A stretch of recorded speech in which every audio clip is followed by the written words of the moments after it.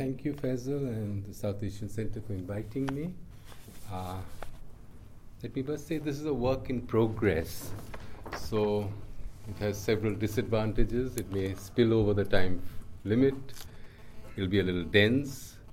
And this may not really go to any determined conclusion.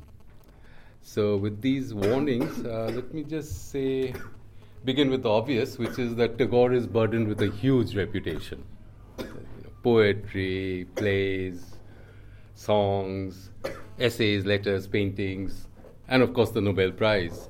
And what I want to do here is to also add to that burden by talking about something else, so really about an insight which he has, which I think has important resonances for us today. And that is his insight that it's a pretty simple one, that while the world was getting smaller through developments in science and technology, and the world, remember, is almost 100 years ago when he's thinking about it, also with social and cultural exchanges, it was at the same time generating mutual antagonisms on a global scale. Antagonisms that threatened to destroy the world. While this observation was formulated at the time of the First World War, it holds resonances, as I said, for our time of neoliberal globalization, when there is an overflow of local battles between nations and ethnicities spread over the world, over the globe, and maybe even the polite versions of this which you find in Britain today in the Brexit debate, with all the fears of migrants taking over the privileges of the inhabitants. Though I must also add that, as a necessary corollary, that Tagore may have also objected to the terms of this debate today, because he may have actually opposed the European Union, because to follow his logic, he once characterized the League of Nations as an organization of gangsters. Now, let me say at the beginning that the foundational unit of Tagore's thought was global. And I think, in a way, that marks an exception and a change with other thinkers of modern India. The First World War posed for him the threat of global destruction, and it was in this context that he cast about for a universal principle that could rescue the world from this fate. Specifically, what he was looking about and looking for was a principle of universality that would produce a complementarity between the shrinkage of the globe on the one hand and the relationship between its people, because that's the kind of asymmetry that he saw. The World War brought to a crisis, for the dissenting and critically minded, the entire idea and ideology of progress that had been the ideology of universalism supplied from the metropolis. Tagore had, from the beginning of the century, become skeptical of the virtues of the West. He identified nationalism as the motivating force of colonialism, which the British inflicted on Africans and Asians, the wars of which moved him to write at the turn of the century a poem which was called The Sunset of the Century.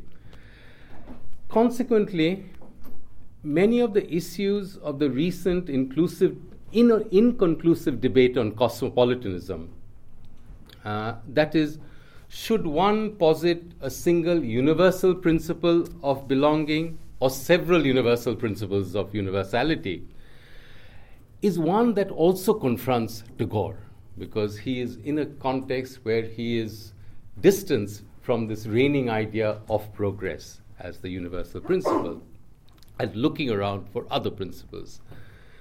He addresses the challenge of producing an alternate universalist principle by drawing on a tradition that developed in modern Indian thought, which is something I call the principle of located universalism. The most important and possibly influential component of this alternate universalism drew from Vedantic thought.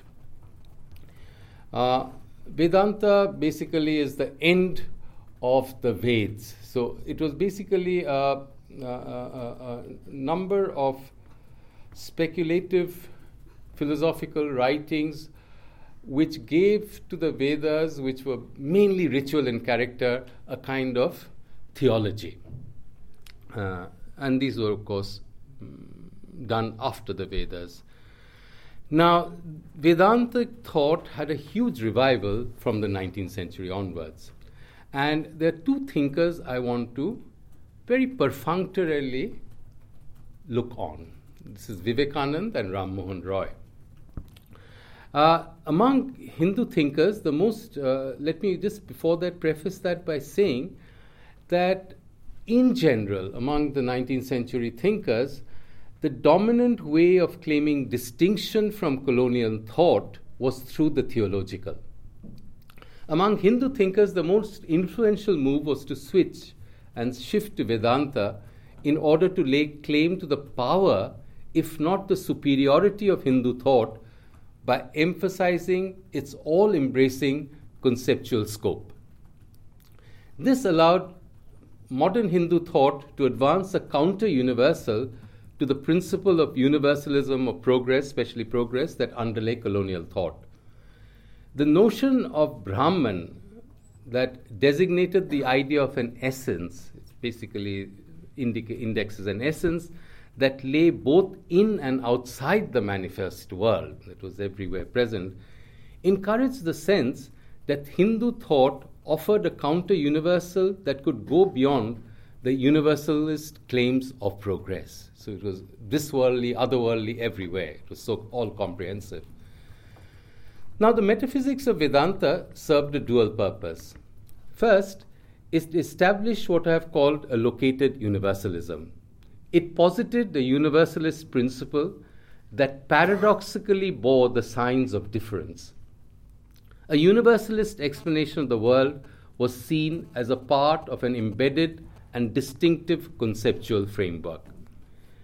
This was not necessarily a matter of producing an overlapping consensus on the idea of the universal itself.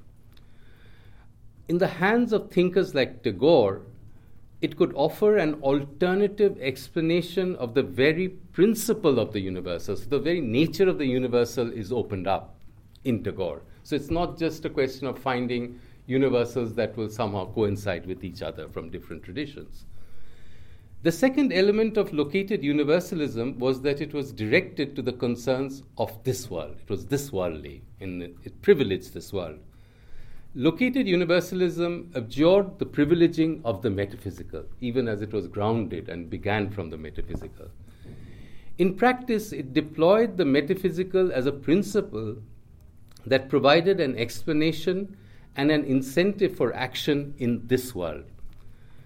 This allowed it to contest the ideas of progress that proclaimed the superiority of the West in deciphering and controlling this worldly concerns, and even allowed in some thinkers to incorporate the idea of progress itself within this schema, this neo-Vedantic schema. As I promised a little while earlier, I'll deal with two thinkers as a kind of frame to then plot Tagore. One is Vivekananda, the first.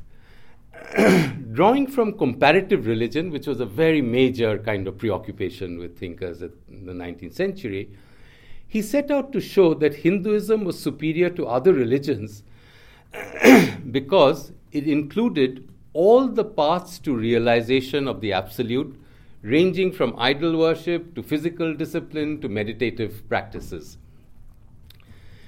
Vivekananda also posited an even more comprehensive and higher goal that would require identification with the entirety of creation. According to Vivekananda, Hinduism also posited this. So it went beyond what the other religions offered in terms of realization. In other words, Vivekananda's path was that of a hierarchized counter-universal that placed the West as one that was in need of conceptual and spiritual education from the East, even as the East had to incorporate some of the lower but necessary elements of the West to put its superiority on a sure footing. So there was exchange, but unequal exchange, hierarchized exchange. Through this scheme, Vivekananda produced what may be termed originative universalism. It was specifically of a Hindu nature of thought that was privileged as the source of the universal. So it was the Hindu which made it universal in a certain sense. The other mode of located universal that derived from Vedanta went back earlier to a founding moment in modern Indian thought, that is to Ram Mohan Roy. Stressing the unmarked oneness of the absolute essence of Brahman, because it does not have any human or any recognizable characteristics, Roy provoked orthodox Hindu religious practices to rethink its polytheistic basis and also its customs, which he regarded as fashioned by corrupt priests. Equally, and what is important for me here, is that this belief in the essential oneness of the universe could also sit well with a cosmopolitanism that even allowed him to salute the legacy of the French Revolution and of liberal values. Roy represented what may properly be called an immanent universalism that seeks not to hierarchize through the claims to an universal principle, but simply stresses the grounding of an universalist outlook on a specific tradition of thought. Now, Tagore's principle of universalism, I argue, is drawn from Roy, and in the sense that it is a principle of immanent universalism. But Tagore marks out his own distinctive conceptual space, distinct from Roy. The most important theological departure he makes is a firm commitment to a non-identitarian ethics. Let me illustrate this through his story of creation. According to Tagore, in the beginning was Lord the Creator. The Creator was defined by his capacity to love. And in order to fulfill this desire, he creates an other whom he can love and be loved in turn. The other here is creation. So the Creator produces creation in order to be loved, because he is defined above all by love. At the core of this idea of the Creator is the Vedantic. Let me just say here that the Vedantic is also combined with another tradition. There are two traditions that Tagore combines in this idea of the Creator as one who produces an other, which is the creation, in order to love the other. At the core of this idea of the Creator is the Vedantic idea of the Brahman. The Creator is one who is omnipresent, distributed throughout creation, including the inner self of man. Tagore draws on a theistic interpretation of the Brahman, and in this form combines it with the Bhakti tradition, which is another tradition of Hindu thought that is based on the idea of love between the Lord Krishna and Radha, his lover. The formulation betrays the lineage of another thinker even more intimate with Tagore, and that is his father, Debendranath Tagore. Debendranath followed Ram Mohan Roy, in thinking about Brahman as a single, all-absolute essence, but differed from him over time because he was looking for not just Brahman, but what he was also recognizing was the place of the worshipper, the place of the subject who worships Brahman. So the worshipper for Debendranath was also as important to the structure of creation. While Tagore draws on this revision of Vedanta, he takes it much further. In the Bhakti tradition, there was a certain asymmetry between the self-sufficient excess of Krishna, the Lord, the God, because he had infinite powers of love, who was the object of love of 5,000 gopinis in addition to Radha. So there was always an asymmetry within this love.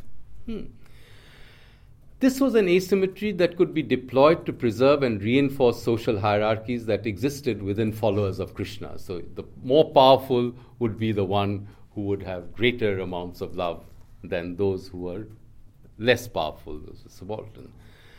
The hierarchical principle between the creator and the worshipper is not jettisoned by Devendranath. On the other hand, Tagore stresses the centrality of mutuality. That's central, of mutuality. The creator is by definition not self-sufficient. He cannot be recuperated into his own identity, for that would be tantamount to the impossible feat of self-destruction, because once he achieves identity, then he also cancels out love, because love requires another. The logic of Tagore's metaphysical tale is actually pretty radical. In it, the creator, through his act of creation, becomes transformed into the principle of love. The creator is manifested not through his identity, but by the symmetrical relationship of mutuality between self and other.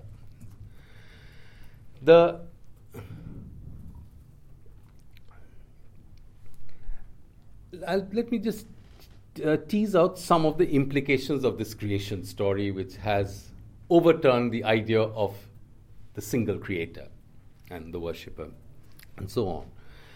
The most important implication of this to me is that the universal principle of creation is seen as a process rather than as a law with its criteria of judgment.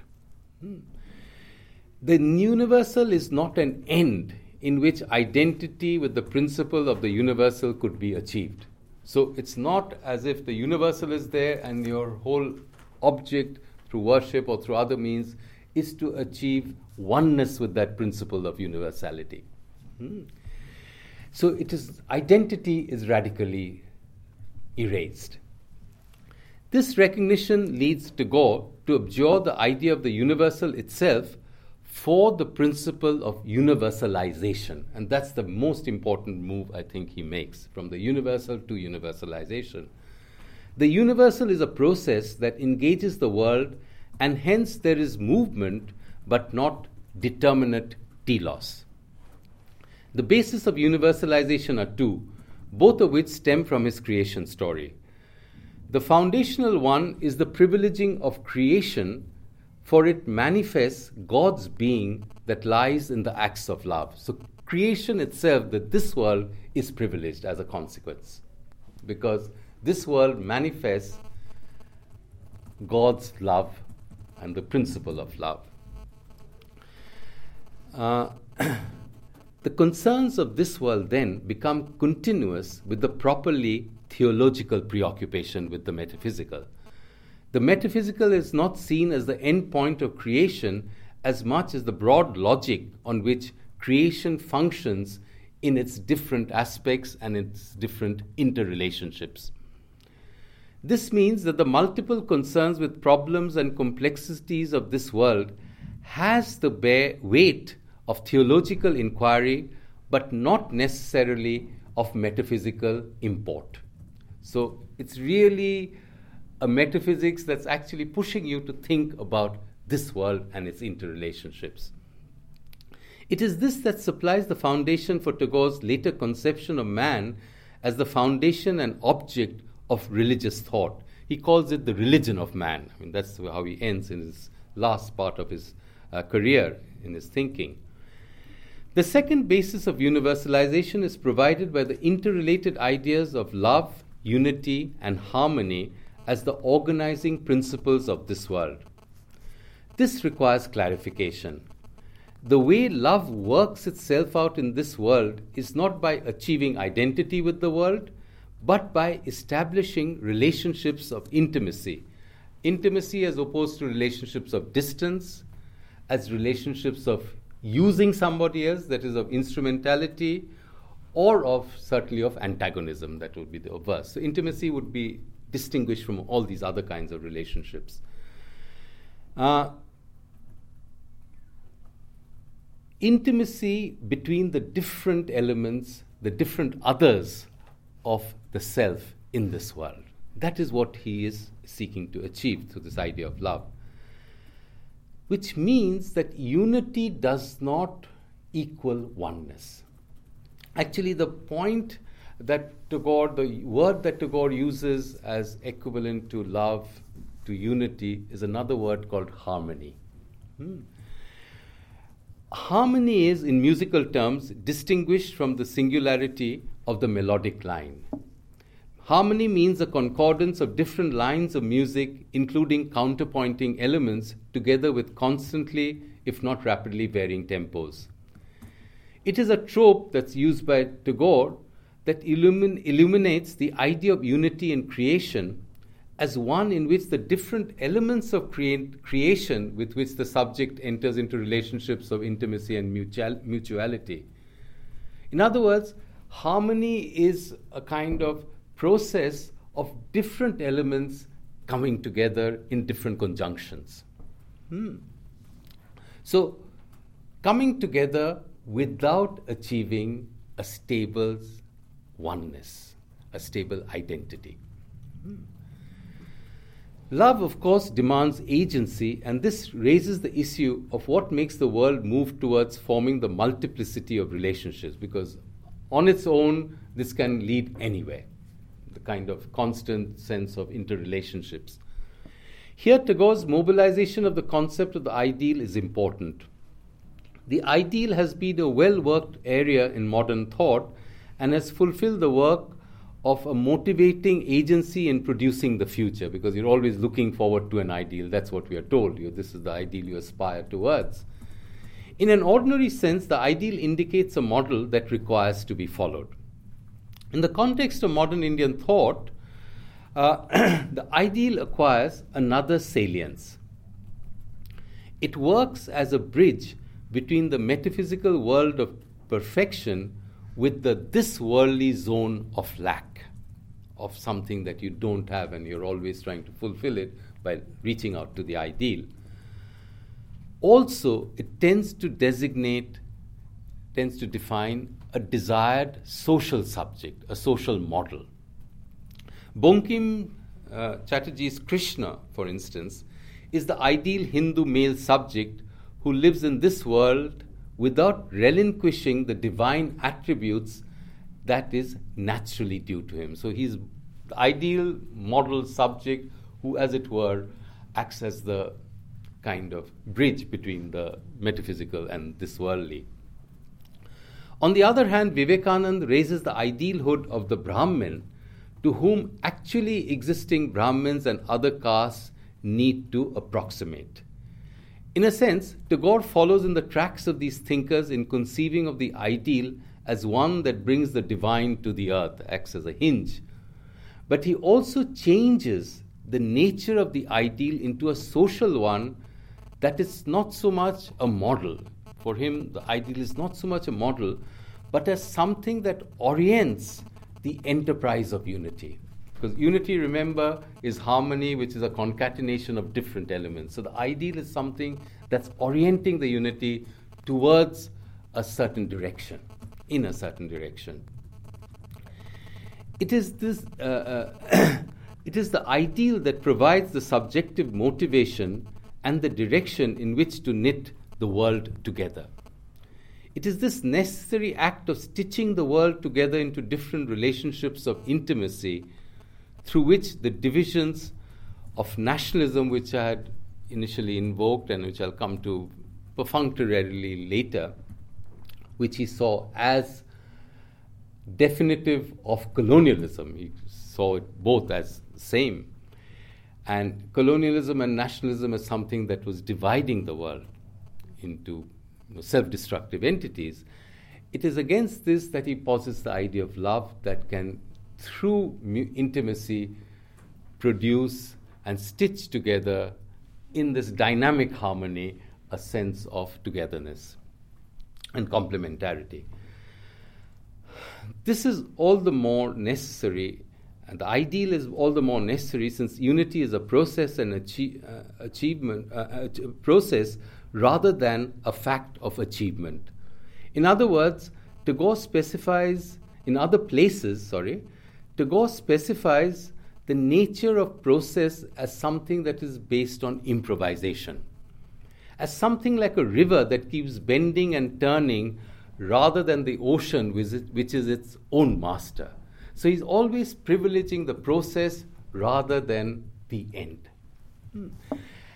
The ideal, and this of course comes out from this notion of harmony which I've been trying to elaborate. The ideal provides orientation to this process so that it moves towards unity. And this is absolutely necessary since the ideal has to move the world away from the actual realities of nationalism that structures his world. Now, the key ideal for Tagore is that of cooperation. And here I will come to us kind of, as it were, a second part of my presentation today, a shorter part, hopefully, which will look at really the practices of what Tagore conceives as love. And I do this through the practices of Vishwabharati. But first, the ideal of cooperation, which for Tagore is central. It is central because it possesses the conceptual and practical energy to confront and supplant nationalism. In his essays on nationalism, Tagore directly poses the ideal of cooperation against that of competition, which he says forms and supplies the basis of nationalism. Let me here very briefly, since nationalism has been talked about at some length, and I've also written a lot on Tagore's nationalism, just in parenthesis, say that Tagore's conception of nationalism did not regard it as the opposite of the global, nor as something that was complicit with the process of globalization. For Tagore, nationalism was a mode of organizing the global itself. So it was the dominant form of thinking, conceptualizing, and practicing the global. One that tended to be self-destructive. Nationalism arose from competitive accumulation that led to the development of progressively larger organizations, of corporations, if you like, that took the final shape of the nations, which then competed amongst themselves to use or marginalize other nations and communities. Its counterpoint, and in this form, let me just add that nationalism in that sense is a much larger concept, it seems to me, in Tagore than just a nation state. It tends to also produce and also include within it ethnicities, collectivities with strongly pronounced boundaries and territorial imaginaries. Now, against this, he poses the idea of cooperation, because nationalism, he sees, is coming from the history of competition and the history of privileging competitive accumulation. Its counterpoint, cooperation, was, of course, an established ideal in the 19th and early 20th centuries, and which underlies the work of utopian socialists, as we all know, like Robert Owen, to that of Peter Kropotkin, the continental anarchist, and more closer home to Tagore, home in inverted commas, by George Russell, an Irish litterateur. He was part of the Irish Revival, who was also a pioneer of the cooperative movement in Ireland, late 19th and early 20th century, and who propagated the ideal of a cooperative commonwealth. Russell's work on cooperatives inspired Tagore. Russell's notion of cooperation derived from the idea of cooperatives. It was symmetrically joined to idea of cooperation. The whole idea was that slowly you have more and more cooperatives, a bit like Owen's, and it will take over the social world, the life world of the political and the social and the economic, and that will produce a new nation which will be the cooperative commonwealth. Now, Russell, and the basic idea here is that of willed individual effort, that individuals are committed to making an effort towards sharing in the act of shared productive activity. In a way, that's the kernel of the cooperative ideal. Now, Tagore draws on this idea of individuals coming together, sharing, and producing an activity which is productive of their collective individual efforts. But I think he also exceeds this idea of cooperation that comes from cooperatives. Tagore defined the task of Vishwabharati, which was the university that he established in Bengal, as one of entering into a variety of cooperations. So cooperations was not just a single mode, it was multiple. Cooperation involved a spectrum of relationships of sharing that involved not only cultural and social relationships that were larger entities than those produced by individual will.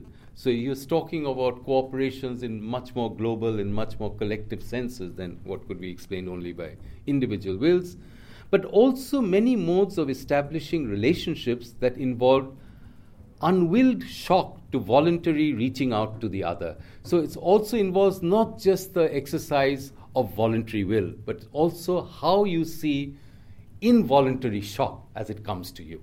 And how do you then produce a new relationship of intimacy with what comes towards you? It is this mosaic of relationships that allows Tagore's cooperation to do two things. The first is that it allows the building of a distinctive global habitation in Vishwabharati that exceeds the scope of a university campus or even a university town. Because the idea here is not just of producing the ideal model university, it is of producing a global habitation. So this is a very different kind of enterprise in a certain sense from a regular university model. Secondly, in dealing with the ethical problems of producing an alternate habitation, Vishwabharati generates a great many practices, many of which extend the conceptual framework of located universalism. I will look at three modes of cooperation that produces Vishwabharati as a global habitation, and I will conclude after that. As a university, Shantiniketan set out to produce new knowledges, and this had behind it two very strong impelling drives. The first was to bring together the different knowledge systems of India and of the East, with which parts of which India had cultural links. Vishwabharati's research program sought to encourage Orientalist scholars to do research on a number of conventional Indological areas such as Buddhism that had a pan-Asian reach, but also explore folk traditions that including serious studies of bhakti and of syncretic traditions such as those of Kabir's poetry. The attempt here was to produce the India/East as a zone of interactions which would release a process of consolidating these knowledges. The process of consolidation was linked to a second ambition. The whole hope was that it would be a platform in which scholars would exchange their different researches to produce a new East, a new conception of knowledge of the East. The second ambition was to study the West in order to internalize its knowledges. Shantiniketan would also open up a possible bridge for the West to understand and access the knowledges of the East. So Shantiniketan, through studying the West, would also provide a hinge, as it were, to the West. It is important to note here that English was also studied as a constituent subject of Indian knowledges. Vishwabharati was not based on a binary opposition of the East and the West, even as the distinction between them was important to its overall conceptions. This has something to do with the way Tagore looked at the idea of the foreign and of the foreign cultural product. For Tagore, the foreign was something that had to be valued as part of the self. The introduction of foreign elements posed a shock to the self that churned up its routines of life and of its reproductions. So, for instance, he would talk about Islam not in terms of invasion, but in terms of cultural shock by bringing the ideas of equality, or of quote-unquote colonialism, of producing the ideas of romanticism, or of justice. So, in a way, he is reinscribing unwilled acts of shock, which are normally seen as invasions, as new ways of looking at cultural interactions. How? Because shock produces because the introduction of foreign elements poses a shock to the self, which churns up its normal routines of life and its reproduction of life. So the normal routines are disturbed. It produces self-division and generates a process through which the self reconstitutes itself. So shock becomes then some way by which self enters a process of reconstitution. Cultural exchange through shock and conflict could go together with the more peaceful mode of willed internalization of the other's culture. Thus, Vishwabharati offered a platform for Indological scholars from West, such as Sylvan Levy and Maurice Winstanitz, to work together with those from India and Asia. The foreign scholar's perspective on Indological research was to be a dynamic and hence constitutive input into consolidating Indian knowledges. Now, this process of cultural exchange was, of course, mapped onto Vishwabharati, which was a spatial location, and that was to provide the platform for interaction. Now, just a few words on the location of Vishwabharati, which I think is also pretty interesting. Linked by railways to Calcutta, that was located about 100 miles away, it allowed fairly easy access to steamship routes all over the world and later to airplanes as well. This was very important since an important part of the life of Shantiniketan was travel. Tagore himself almost regularly spent a great part of the year traveling to other parts of the country and the world, and this was true of many of the scholars and workers of Shantiniketan and Vishwabharati. These travels were written about in detail in university publication and disseminated through lectures. Also, it might be interesting to note that the university was populated by middle-class students from Calcutta, mainly Calcutta, and from other places in India. But the university space was also crossed by villagers who lived nearby and whose mobility, especially those of the Adivasis who belong to villages in the neighborhood, has been commemorated by the monumental environmental sculpture of Ramkinkar Baij, some of the grandest sculptures of modern India, which are there in Shantiniketan, which is about tribal life and tribal migrations and crossings. It should not be forgotten that Shantiniketan was located in the interior, with Bolpur, the nearest town, about 2 miles away. So what I just wanted to show a map was that this is also a habitational space of interactions, which allows hospitality to the process of cultural interactions, because it is connected to the global and yet not located in the metropolis. It is in the interiors, neighboring the villages, and crisscrossed by different kinds of migrations from different centers. The site of Shantiniketan was characterized by its openness, mainly because it consisted of infertile but visually attractive red earth. This was late 19th century.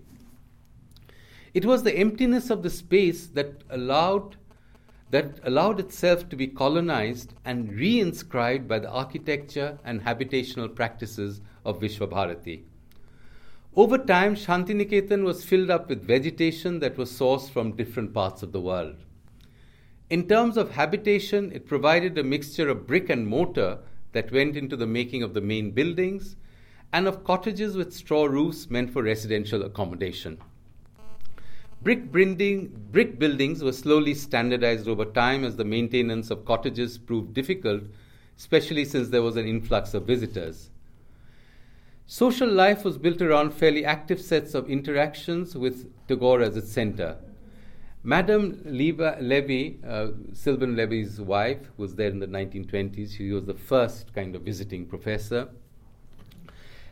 Tells us from the perspective of a European housewife how she and her husband were transformed by the kinship terms deployed by the inmates, and how they had to use bullock carts to visit other places, which also is interesting when you think of the airplane, the steamship, the railway, and the bullock cart. It's in one continuum, as it were, of interactions. In short, the habitational space of Vishwabharati brought together extreme heterogeneities of metropolitan life with those of the rural rhythms of travel and settlement to produce an unusual mix that remains its distinctive feature today despite the bureaucratization that has set in with government management. And finally, the last kind of idea, as you can see, this is in a way very different from Russell's concept of cooperation. It has many other sorts of implications as which we can discuss later. But let me just come now to cooperatives also. Now, transforming the conceptual design of located universalism into a habitation that would reach out to the world in a transformative gesture is also something that extends the idea and the practice and idea and the framework of located universalism. While Tagore's conception of located universalism is basically cultural in nature and it's about knowledges, the ethical pressure of inhabiting an alternative middle-class world in the midst of extremely poor villages generates a move towards extending cooperation to economic and social spheres. The motivation behind starting Sriniketan, which was the twin of Shantiniketan, it was meant as the center for rural development, quote unquote, was Tagore's self-criticism about Shantiniketan that as a university, it treated its surrounding villages and villagers in a purely instrumental way, as resources from which you get milk and butter and bread and that sort of stuff. And hence it was necessary to overcome this instrumentality and establish relationships of intimacy with it. The result was Sriniketan, which is the rural development wing of Vishwabharati. Sriniketan is actually, though it seems to be more local than Shantiniketan and Vishwabharati, about which everybody knows in a certain sense, and it's globally disseminated, Sriniketan is as global an institution as Shantiniketan, in fact, probably foundationally more than Shantiniketan, which was founded by Tagore. Here, Sriniketan was co-founded by an Englishman, Leonard Amherst, who worked with Tagore and under Tagore's inspiration and with the financial backing of his American wife, Dorothy. It was regarded by many, including Tagore towards the end of his life, as the signal achievement of Vishwabharati as a whole. Sriniketan's work consisted of 6 departments that included different facets of agricultural and artisanal life, and one of its main wings, that was its credit cooperatives, extended its services to about 400 villages. So it was pretty huge in its scope. What I wish to very briefly focus on here is one of its main sites of activity, that is, its agricultural cooperatives. Cooperatives exemplified the economic and ethical program of rural development, which Tagore named Atmashakti.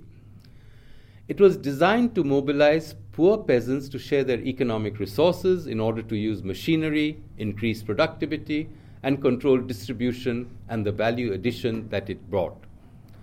Members of the Sriniketan co-ops could subscribe by either a small fee or by contributing their labor. So it really was actually directed to very poor peasants.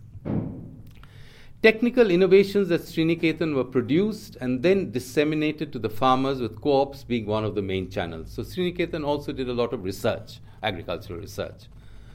Cooperativization was a means of producing new subjects who would think and work independently and on their own initiative, but also subjects who would work together with others and work with the knowledges that was necessary for production and distribution, knowledges that required the subject to understand how world economic flows and flows of agriculture work. So in that sense, also getting knitted in with global flows. It would thereby remove what Tagore called grammota, that is, a narrow rural mentality. So in that sense, Tagore is also seeking to transform the local. He's also trying to transform the rural, the subjectivities associated with the rural, and so on and so forth. So the local itself was sought to be reconstituted through a process towards a new sense of self-dependence through the other. And that's very important, so an idea of self-possession through the other. Which brings me now to the end of my presentation. And one of the questions when I was in one of the research institutes, a colleague which had started this project and which I've been trying to grapple with, a question was asked by this colleague of mine who was also working on something which he said parallel this in a very different way, parallel because it was also failure. Because Vishwabharati was handed over to the government at the end of Tagore's life, and in a sense it ended that kind of experimental phase of Vishwabharati as it came under government regulations, even though it was given a certain kind of privilege to preserve its distinctiveness and so on and so forth. But it represented a failure because it represented the end of that experimental understanding of a global habitation. It came under the nation state.